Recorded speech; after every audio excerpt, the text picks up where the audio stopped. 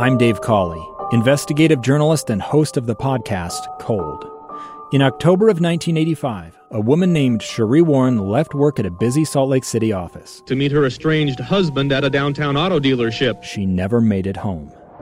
Sheree's car surfaced weeks later in Las Vegas. In the parking lot of a hotel casino. No one knows how it got there. Strange. It was strange. Both Sheree's estranged husband and her boyfriend raised suspicion for investigators. I kind of thought that he might have done something. But no arrests were ever made. In Cold Season 3, we dig into double lives, make new connections in the case, and examine the difficulty raised by reasonable doubt. We want answers just as much as anyone else. They have creeps like that now too, so nothing's changed. That's the new Cold Season 3, The Search for Sheree, now available anywhere you get your podcasts.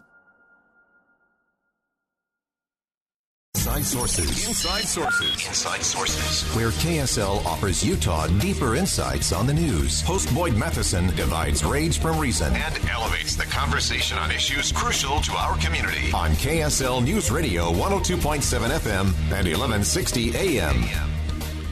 You've seen the headlines of hackers, ransom demands, and websites going down this morning. Think that only matters to big companies and government? Cybersecurity expert Dan Garfield helps us reconsider. So let's begin. Think you know the news of the day? Think again.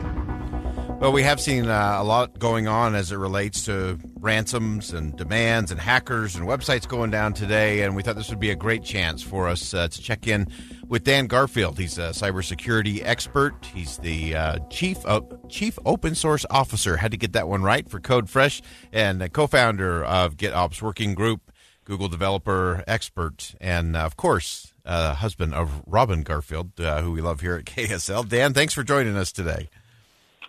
Yeah, great to be here. I'll save the Robin questions for you for another day, so I'll let you off the hook easy on that one today. As we look at all of these things that have been going on, from the hacks and the ransom demands to what we saw, the outage going out today, what should we as individuals and families be thinking about as it relates to cybersecurity? Sure. The image that we have of hackers, from movies and stuff, is these are people who are sitting and typing furiously, and they can break into any system and they can do whatever they need to do.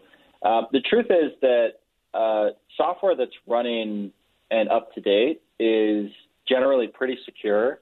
The number one reason that people or businesses especially get hacked is because they're running out-of-date software. So if you think about your phone or these things, if somebody discovers a vulnerability, there are a lot of incentives to get that vulnerability fixed, because it's very expensive to get a hack. It's very expensive to lose your data. It's very expensive to have downtime.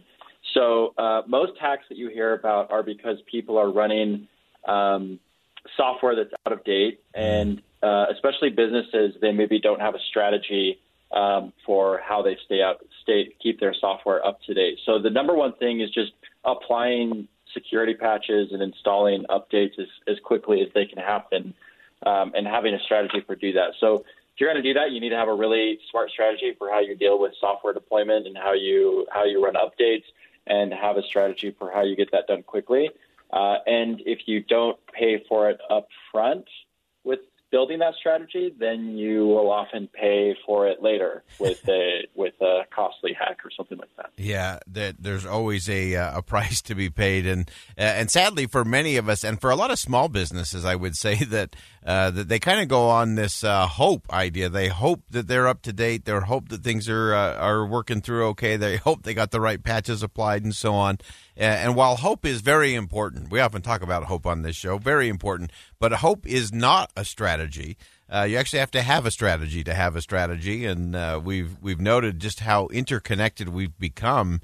I was talking with Debbie Dejanovic earlier today about the fact that almost everything we have in our homes, our refrigerators are connected to the internet, the oven, our vacuum cleaner, everything is connected that way. And it only takes something like today, where you saw suddenly all kinds of outages going on, big sites from CNN and the New York Times to Amazon and PayPal.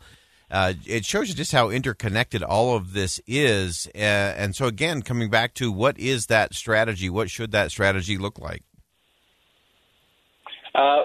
So there are a couple of principles you want to follow. And these when it comes to running services, it's a little bit different than how you protect yourself on a personal level, but the principles are somewhat the same. But essentially, you want businesses should be thinking about everything in infrastructure as code.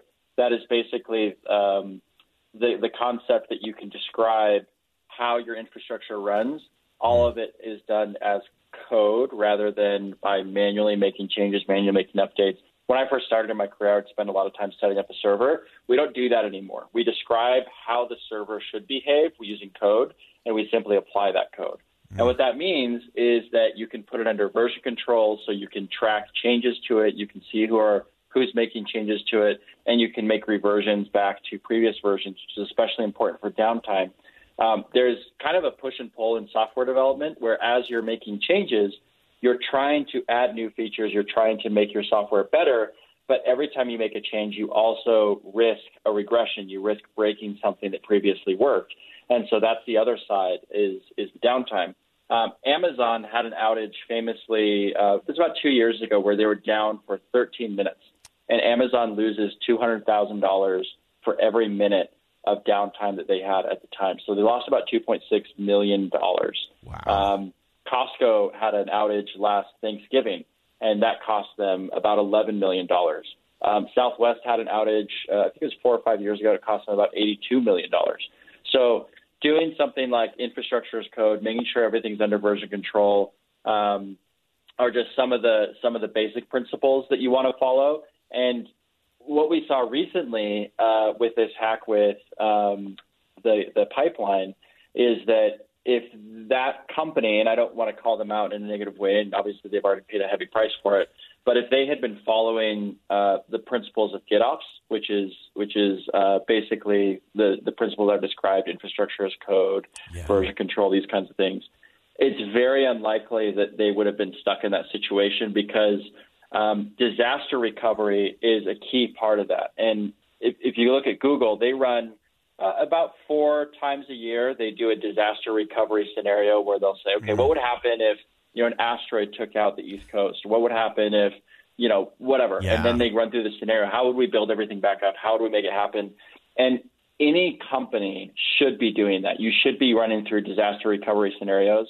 Let's pretend that you lost all your backups offsite. How would you deal with that? Right. Let's pretend that all of your infrastructure was suddenly locked and encrypted, like in these hacks that are happening today, these ransomware attacks. How would we react? And so if you don't have a plan and strategy for how you're going to do that, then when it does happen, you're going to be up the creek and wondering. Yeah. Great insight, as always, Dan Garfield joining us today. Appreciate your perspective on that. And it's so vital for us, again, not just as businesses, large businesses, small businesses, right down to our individual level. Hope is important, but when you're dealing with the internet, hope is not a strategy. That's absolutely vital for us today.